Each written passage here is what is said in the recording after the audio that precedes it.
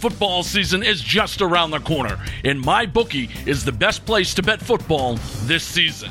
They have easier deposits, faster payouts, and the best customer service. MyBookie is simply the most accurate and trusted source for odds information, analysis, and wagering opportunities on the internet. So what are you waiting for? Head on over to mybookie.ag to open and fund your MyBookie account today and start winning with the best. Now on to the show. Infirmary Media.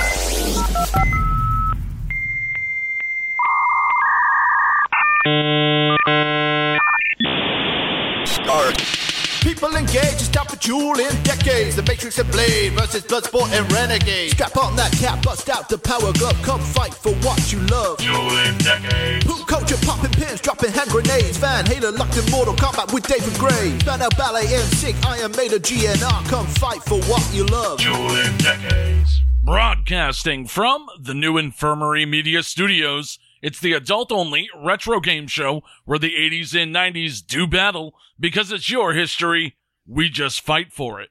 Welcome back to Dueling Decades. Let's take a look at this week's duelers and the decades they will be fighting for.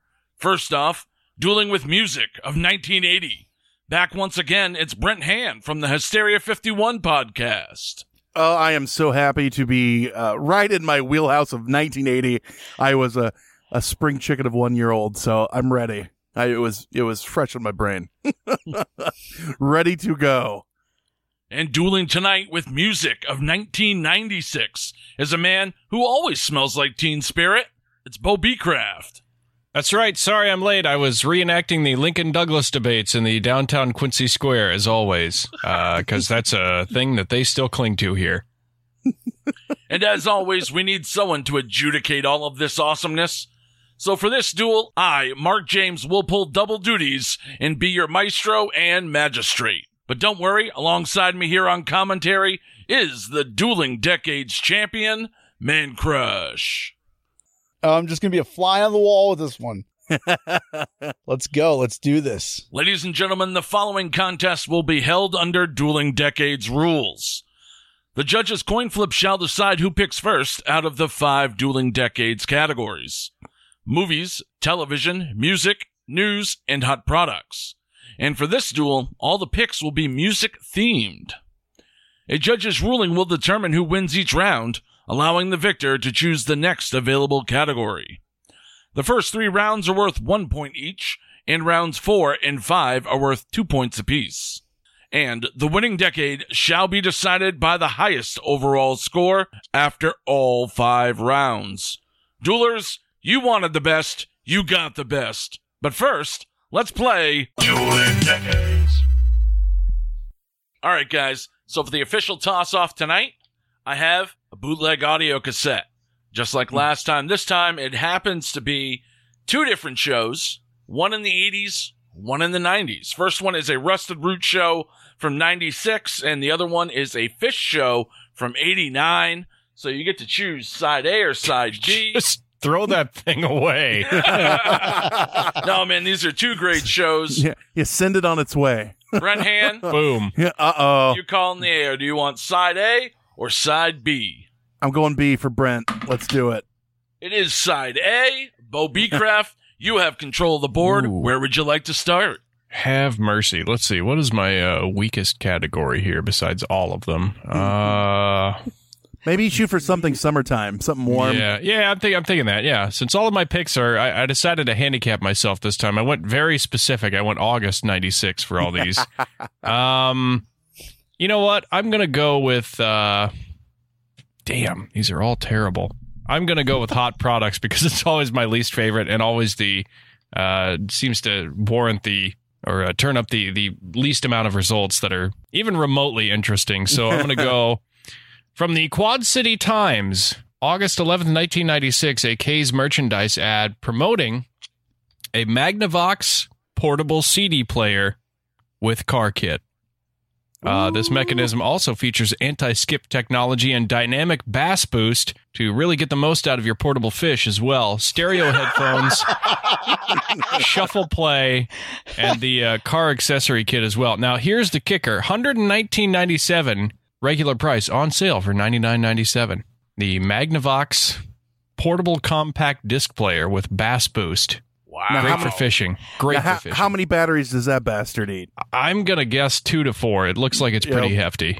You said it's the car kit, so does it come with the full cigarette lighter plug-in adapter? Oh, buddy, we've got the whole cigarette plug-in adapter. We've got the cassette tape that plugs into your jack. We've got the shitty-looking headphones that after a year get crusty and start flaking off in your ear canal when you wear them. We're talking the whole kit and caboodle here.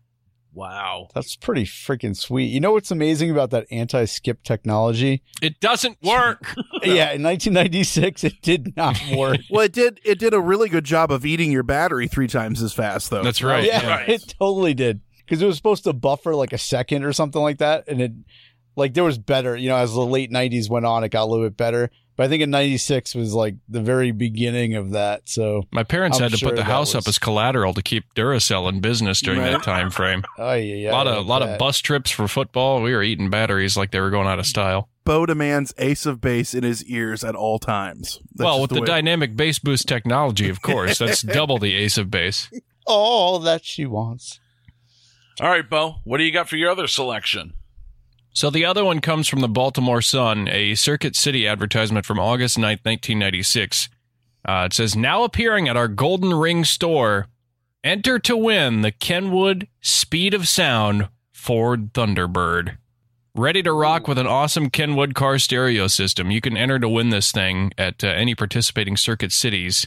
One 1996 Ford Thunderbird valued at $26,500. Who the hell was paying that amount of money for the less than appealing looking Ford Thunderbird in 96?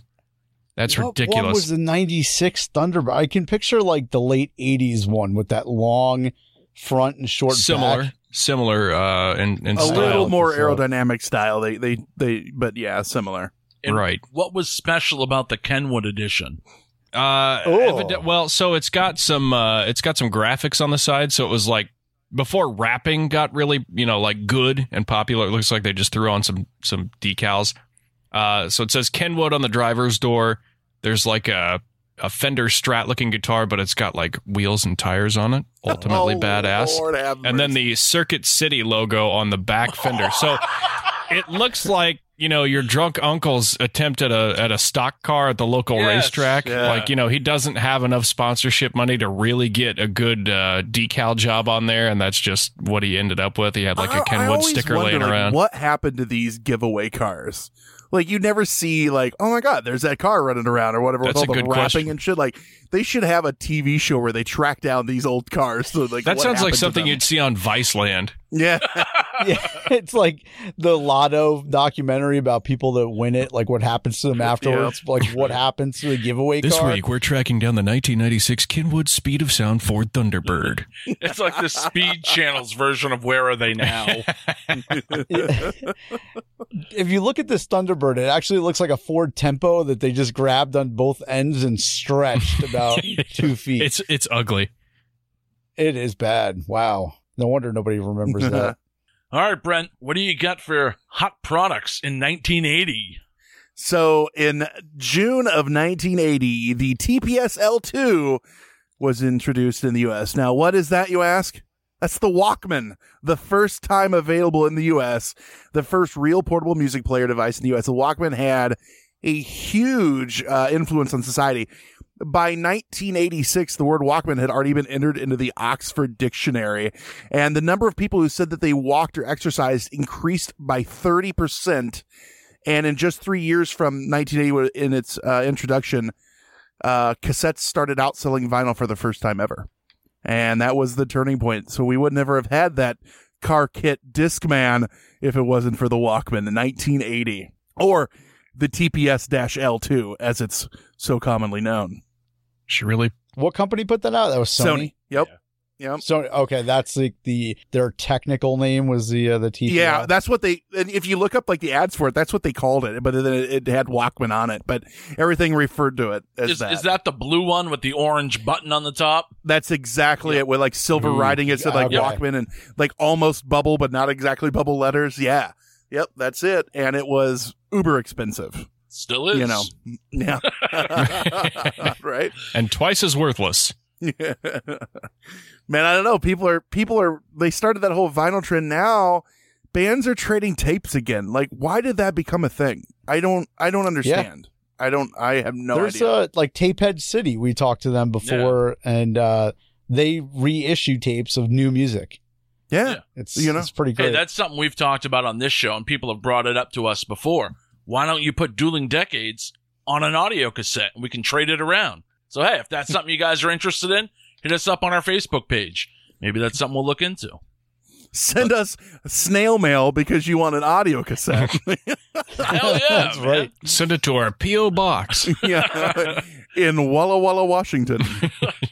So what do you got for your other pick, Brent? All right, so my number 2, they introduced the Roland TR-808. Now, if you don't know what that is the 808 drum, like every hip-hop album or Britney Spears talks about.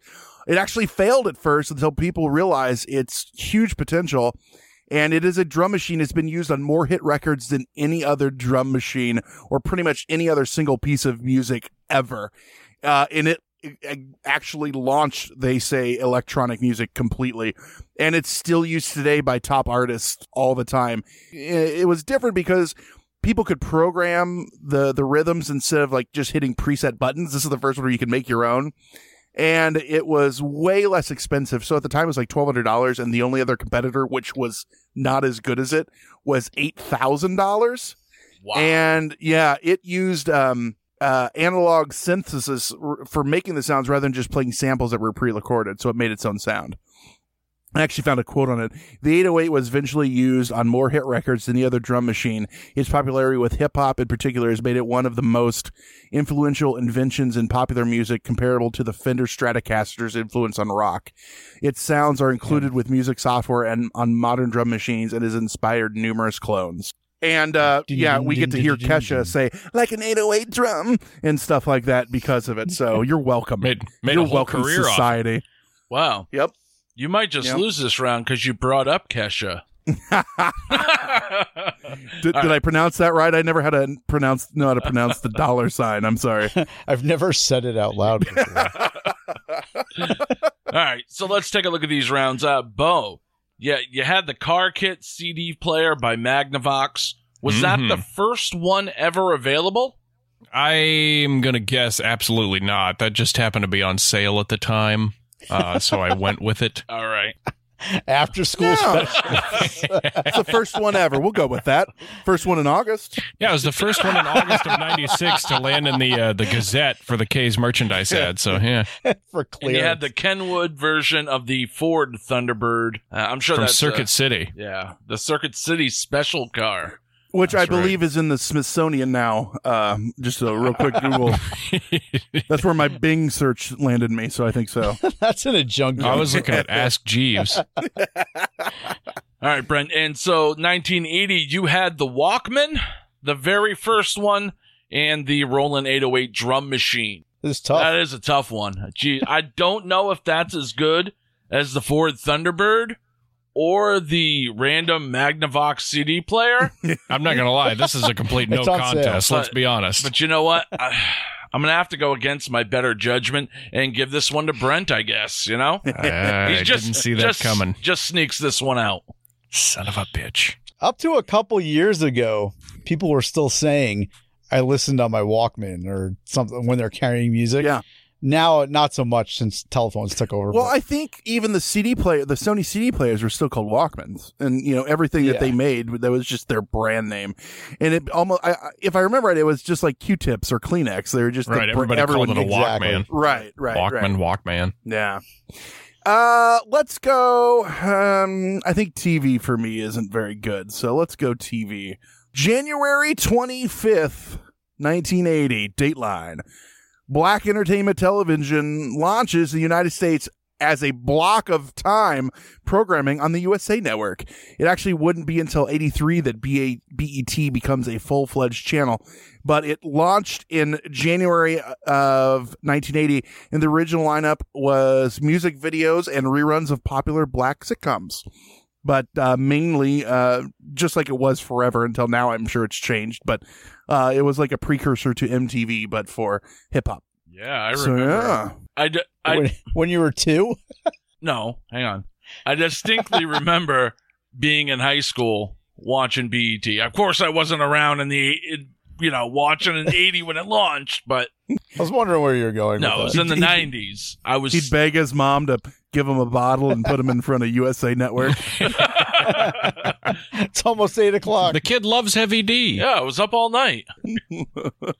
Wow. All right. So the initial launch of BET. Yeah, they called it Black Entertainment Television, BET, at the time. I don't think they'd shortened it yet, but yeah, it wasn't until '83 it became its own channel. But yep, that's when it launched. They were time splitting, just like Nick at Night. Yep. Then for number 2, we have I'm sure this is on everyone's DVD shelf. I'm sure most of you probably have tattoos. Solid Gold debuts in 1980. They played pop music, had live performances by performers. Now live is a questionable thing there. And it stood out because the difference between it and, let's say, like American Bandstand or one of the Soul Train is it had professional dancers that danced to each of the performances that they had every week. But yep, and it was on for, I don't know, a number of years, then they canceled it, then it came back. And it was actually on for quite a long time. Solid Gold and the Solid Gold Dancers. It never was a huge Solid Gold fan. I was more of an American Bandstand type of guy. I don't know. Yeah, same here. I guess you just come to a point in your life where you just have to make that hard decision. You know, I've seen a lot of fights over it. I've seen families split, but you know what? I was an American Bandstand guy myself. It's just the way it rolls. I was more of a grind guy with Eric Nies. Why does that not surprise me at all, Man Crush? All right, Bo Beecraft, what do you have for the TV round? Well, here's a couple of garbage picks for you, gentlemen. August 31st, 1996, comedians Jeff Foxworthy and Bill Engvall are set to host the CMT Labor Day Top 100 Weekend Special, which is set to air Saturday, August 31st to Monday, September 2nd on Country Music Television. This is actually something I did find kind of interesting. This kind of shows you what the times were like then. CMT viewers cast their votes, 205,578 votes in total for their favorite country music videos, which will be presented throughout the weekend. The vice president and general manager of CMT said of the programming block and viewer participation, this illustrates the enormous value music fans place on video. There's obviously been a large shift in that in present day. Do people still make music videos? Well, on YouTube. Yeah, I That's guess true, but do people watch them as much or put as much, like stock in them? Your problem is we're too old to. That's what kids go to watch them now. That's all they know. That's true. We had something else. I think, listen. I think they do, Right. though. Because if you think about like some of the big videos, I think when they put production value into a video, that's when they go ape shit. Like, what was that Asian dude? Gangnam Style? Like about Psy. 5-6 years ago? Psy. Yeah, Psy. Like they put out this, and that was the type of video that we remembered growing up. It was theatrical and all this crazy shit going on. And people, like, even though that song's annoying as hell, it had over 1 billion plays. So yeah, people are still watching them, just not on MTV. MTV hasn't played music in 20 years. I think people listen to them now to get the link to download the song illegally from another site. It's a lot of those clicks. If I had to venture a guess, but yeah. Does CMT even play music videos anymore? I don't think so. It's largely just redneck reality. Yeah, I was just going to say it's like living with chickens and stuff like that. You know? All right, Bo. So you have the CMT Top 100 Countdown hosted by Jeff Foxworthy, Bill Engvall. I got to tell you, that was a beautiful pick. It is encapsulated that time with that country music ever. perfectly. Yeah. Do you have what the top few songs were out of the top 100? I don't. I sure don't. Not that it matters man. anyway. I'm sure it was like the Dixie Chicks and Alan Jackson and You tease me. Why did they have a top 100 in August? it was Memorial Day, so they probably played a bunch of sad Travis Tritt videos if I had my guess. Memorial Day? You have August. Labor Memorial Day, Day's in whatever. May. Labor Memorial Day, come Labor on, Day. man. I was at a state fair years ago with a buddy of mine, and there's a guy walking by, and he has this long pin straight mullet in a sleeveless jacket, and he had a guitar across his back. And my buddy goes, "Well, that's a fucking Travis Tritt starter kit if I've ever seen one." And I think of that all the time. Travis Tritt starter kit. I'm like, that is just beautiful. And then Travis Tritt turned around and punched your buddy. All right, so what do you have for your second selection, Bo? Well, it's another music television thing. August 1st, 1996, the launch of MTV2. Just when they fucked up the first, the sequel came along to try to save the day. After MTV initially moved to more reality-based programming, the MTV2 network, or as it was simply known in its infancy, M2, was created as a 24-hour commercial-free alternative focusing solely on music and music videos. The first video they ever played was Where It's At by Beck on MTV2.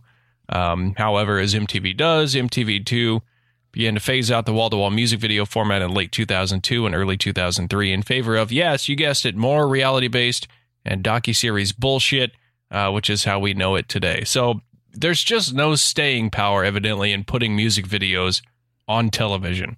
Man, that is crazy. It only lasted that many years, because when did videos start taking off, really? Like, YouTube wasn't for another couple of years. 04, like, I think. Yeah, 05 maybe. 04. Yeah, 04, 05.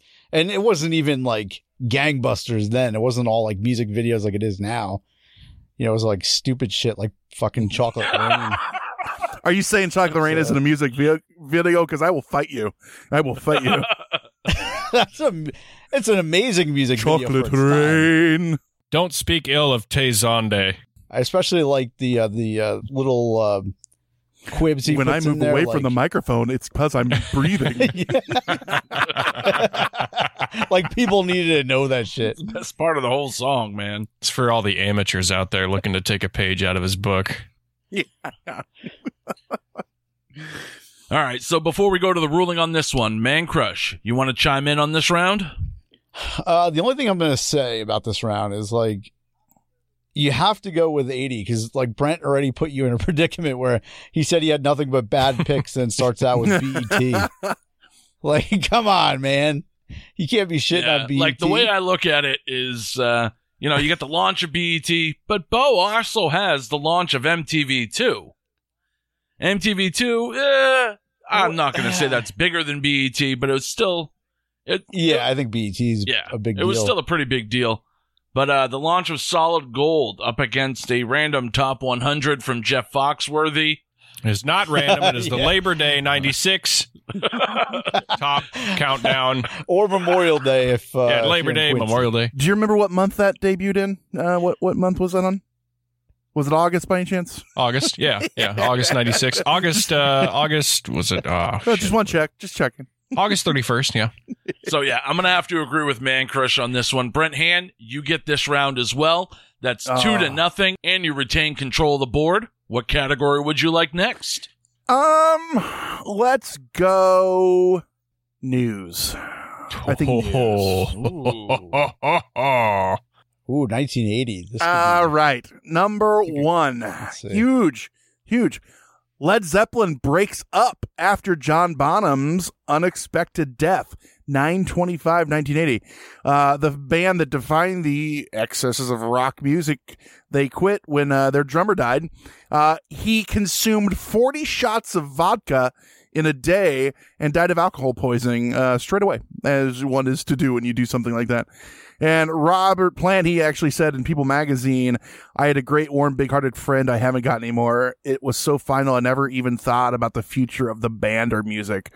And Zeppelin were the most successful, innovative, and influential rock bands in the history of music.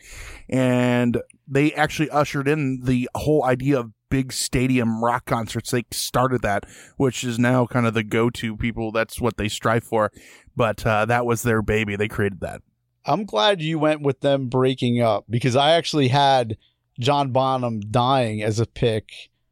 This is months and months and months ago, probably last year even. But I think, and I went for that same angle, that you know, ultimately ended like probably arguably one of the best bands ever. And I think we lost that round. Wow. Really? Yeah, I think we did. Yeah. Thanks, Sean Cross. Yeah, that's a big blow, man. Led Zeppelin is a pioneer of rock of everything. So, yeah. Yeah, they're still for sure. still legends. They were like the Menudo of their time. Oh, wow. No. And honestly, like, you know, they didn't get back together until that Live Aid when they played with Phil Collins, and they were terrible then. And that was really it. They just kind of went their own ways. Yeah, well, they got together in more recent years with Jason Bonham, but for a long time, it was, if you were a Zeppelin fan, man, it was a fucking desert because there was nothing out there. There was no live tribute to recordings him or anything.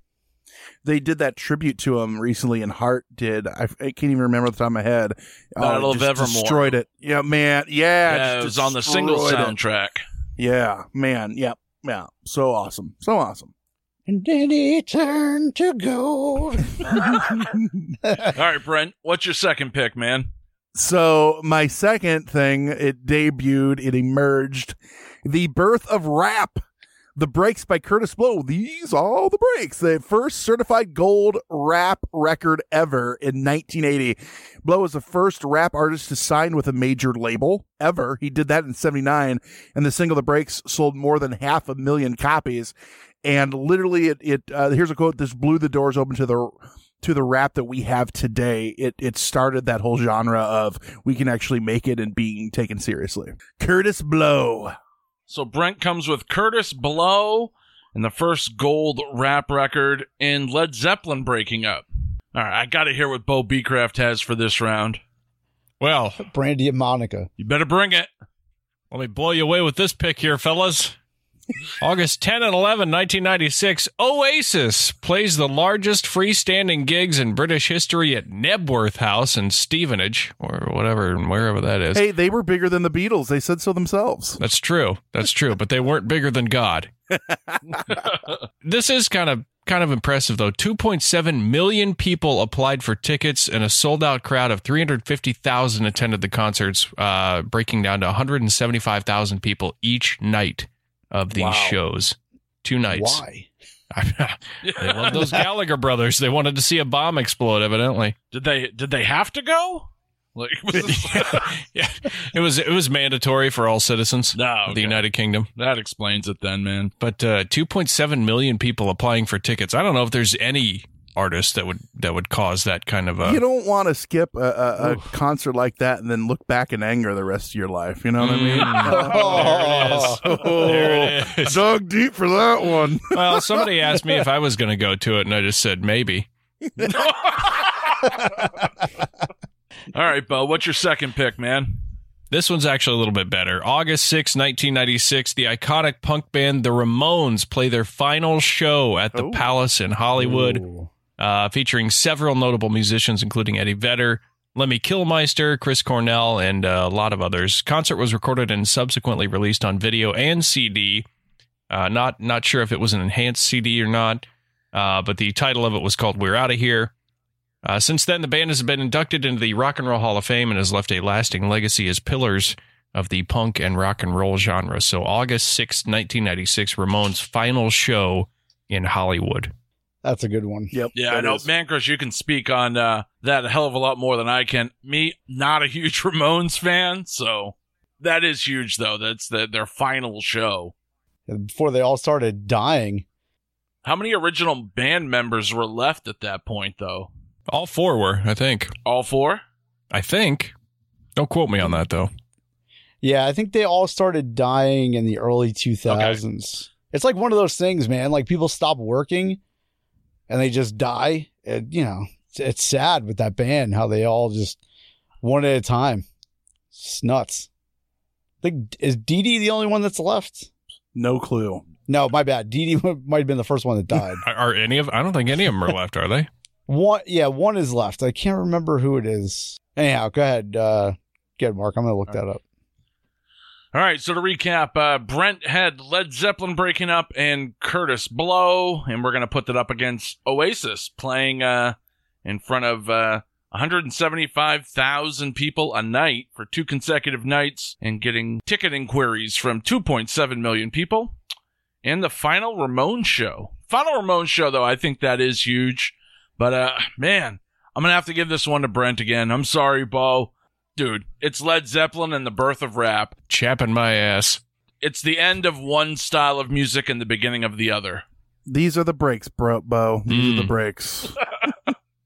When your woman steps out with another man, that's the breaks. And it's Marky. Marky is the one that's still alive. Oh, Marky is. Okay. Marky Mark? Well, he's still alive as well. Is it Marky or CJ? Oh, I think these are like the late fill-ins, like later on. The fill-ins started dying after, too. Well, their careers. I think the Fill-Ins is a fine punk band. Now, Marky joined in the late 70s, though. But the other guys, I think, CJ... Yeah, he didn't even join until 89, CJ. So he doesn't count. When did Larry King join? Right after Marky Post. Larry Ramone. Marky Post. All right, so Brent Hand jumps out to an early 3-0 lead in this one and has control of the board heading into the 2-point rounds. All right, let's just do movies real quick. Let's get those done. Hey, let me just throw this out real quick. The last two times, 3-0 is like a kiss of death. We had it twice last 2 months, and we lost both. I was just thinking that to myself. I'm like, wow, we've had 3-0s a lot recently. Oh, and then I remembered how those ended up, so... Well, Brent, you'd better enjoy the upper hand while you've got it. Zing. All right, so my first movie, number 1, 1980, The Blues Brothers, directed by Jonathan Landis.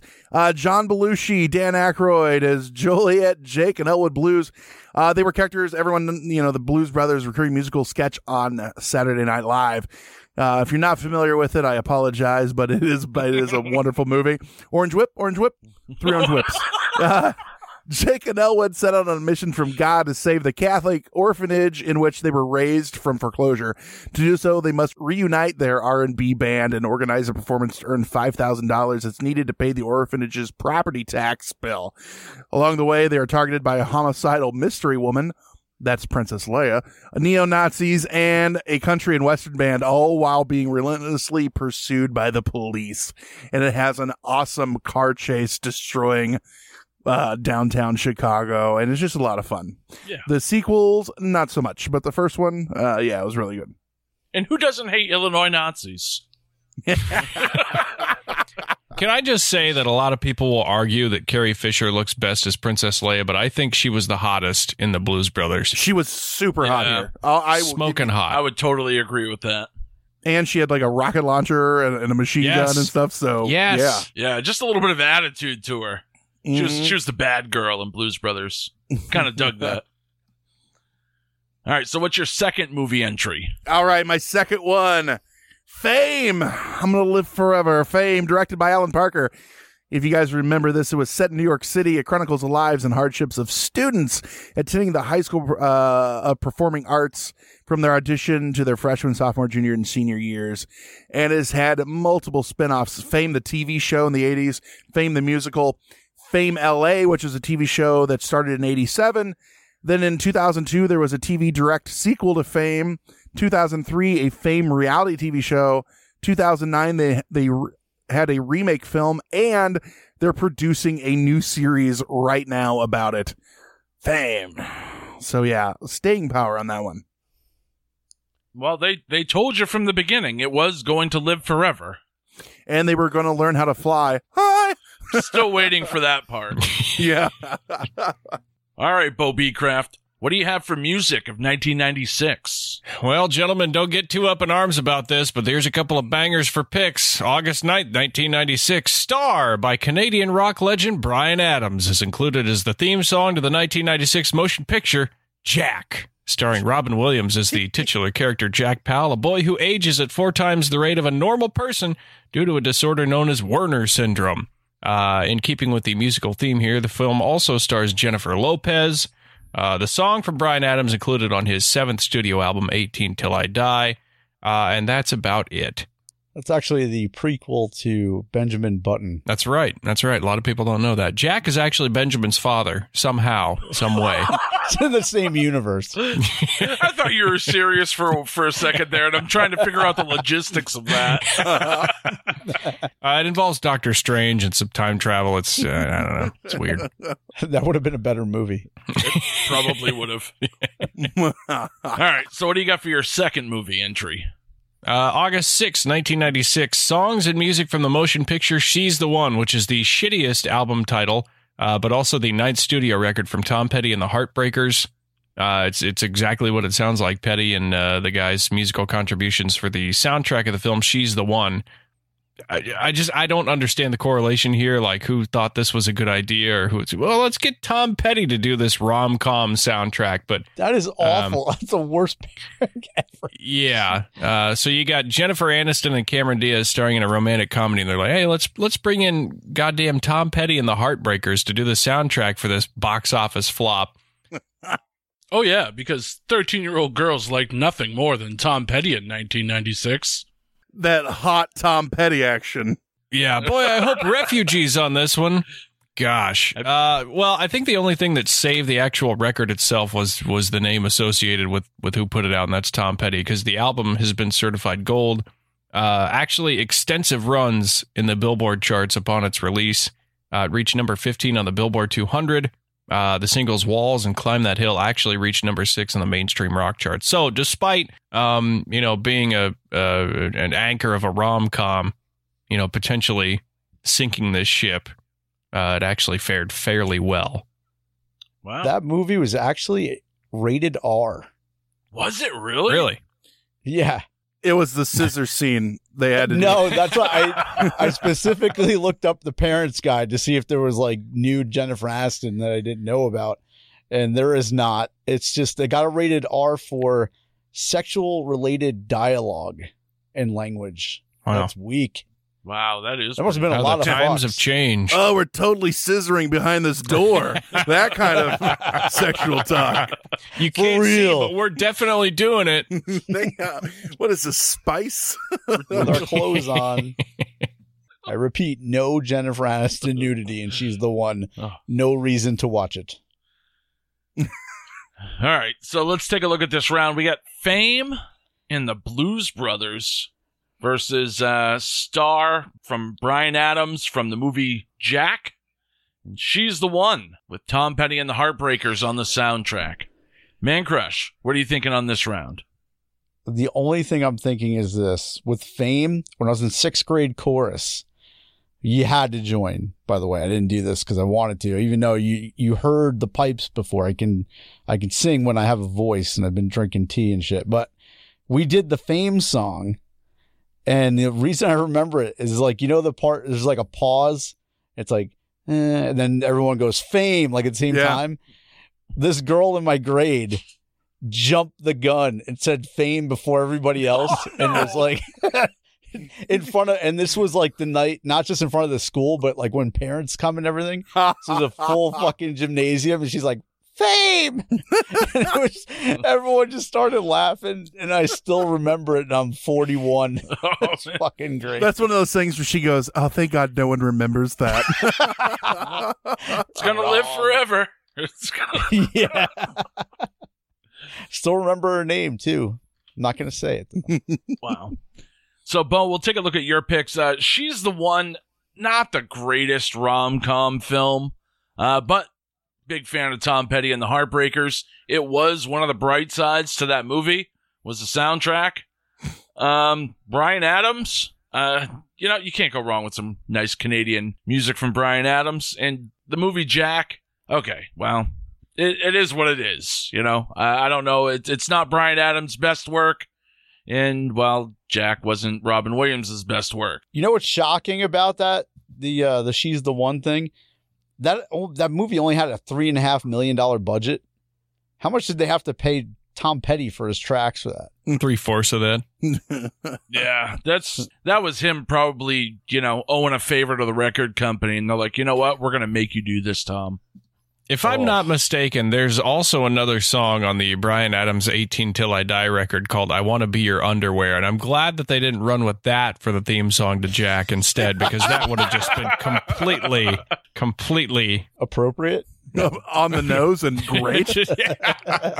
Actually, very accurate. Well done. Nice pick. He's really deliberating on this one. Yeah, I just don't know where to go with this one. Fame is huge. Jack, I got to give it to Brent. I'm sorry, Bo, but Blues Brothers, you can't argue with that. It's one of my absolute all-time favorite movies. The music from that really is fantastic. I love that movie so much. I even went to the theaters to see Blues Brothers 2000. Yep. Mostly because I knew Blues Traveler made a cameo in the movie, and so did Johnny Lang and a bunch of other cool people, but it wasn't that bad. I grew up watching the original Blues Brothers. It was a big influence on me growing up, so I gotta go with that. Fame? Fuck that. I never watched it. I could care less about Fame. Dancing good-looking people? Yeah, that's nothing that I'm going to be able to relate with. That's debatable. I got to go with 1980 on this one. I'm sorry, Bo. We're going to go to the music round here in the music game. We'll see what you got. Will we get a shutout? Oh. Never had a shutout. Now, Brent, you have control of the board. Now you can either defer or choose to go first. What do you want to do, man? I'm going to defer. I'm going to be the gentleman here. I'm going to put on my dueling glove. Wait a minute. You don't even get to you don't get any say in this. Yeah, I'm Brent going won the round. I'm going to go ahead and have my say though. He's just going to say, fuck it, I don't want to go first. I will happily go first. All right. My first music pick, Pink Floyd, Another Brick in the Wall Part 2 of the 1979 album The Wall, hits number 1 on the U.S. Billboard Hot 100. Number 1 single. It's the first single for them since 1968. They just didn't put out singles. And if you're familiar with that album, actually it's 3 parts, but number 2 is one everyone knows. We Don't Need No Education. The Wall is a rock opera that explores abandonment and isolation, symbolized by a wall. Part 1, the protagonist Pink begins building a metaphorical wall around himself following the death of his father. And Part 2, the famous song Traumas, including his overprotective mother and abusive school teachers, become metaphorical bricks in the wall following a violent breakdown. And in Part 3, Pink dismisses everyone he knows as just bricks in the wall. Huge album, and a fun video and everything with that. Spooky too. Really crazy. Oh, it's fantastic. I'm a huge Pink Floyd fan. Now, was this the release of the album or the single? Just to be clear. The single. The album came out in 79. The single hit number 1 in 1980. Okay. On the U.S. Billboard Hot 100. It was actually that year also, 1980, the number 2 song overall for the year on the Billboard charts. Alrighty. Then number 2, the second song I had coming out that year, Sugar Hill Gang's Rapper's Delight. Peaks at Billboard Hot 100 at number 36 on January 12th of 1980. That's the highest it ever did. And many consider this to be the first real hip-hop single. A lot of people will tell you that that's not true because they did sample some other people without their permission, but that was at a time when that didn't matter. It featured Michael, Wonder Mike Wright, Henry, Big Bank Hank Jackson, and Guy Master G. O'Brien. And what a crazy fun song. Hip it to the, all that stuff. So Sugar Hill Gang, Rapper's Delight, number 36 on the Billboard Hot 100. I think maybe we should offer up an extra point and make this game interesting if someone can drop a verse from that song right now. Go ahead, Bo. We're waiting. Oh, goodness. I used to know it, believe it or not, but I'm drawing a blank. Hold on here. Hip it to the hop it to hip hop. You don't stop a rockin' to the bang bang boogie. Said up jump the boogie with the rhythm of the boogity beat. Oh, you got meatballs in your hand. Now what you hear is not a test. I'm just rapping to the beat. The one episode we don't have Mike Ranger on when we could need him,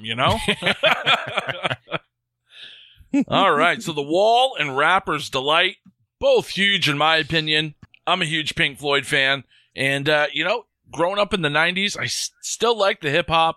Rapper's Delight, one of my all-time favorite rap songs. So you hit a sweet spot there on both of those for me. Bo, what do you got, man?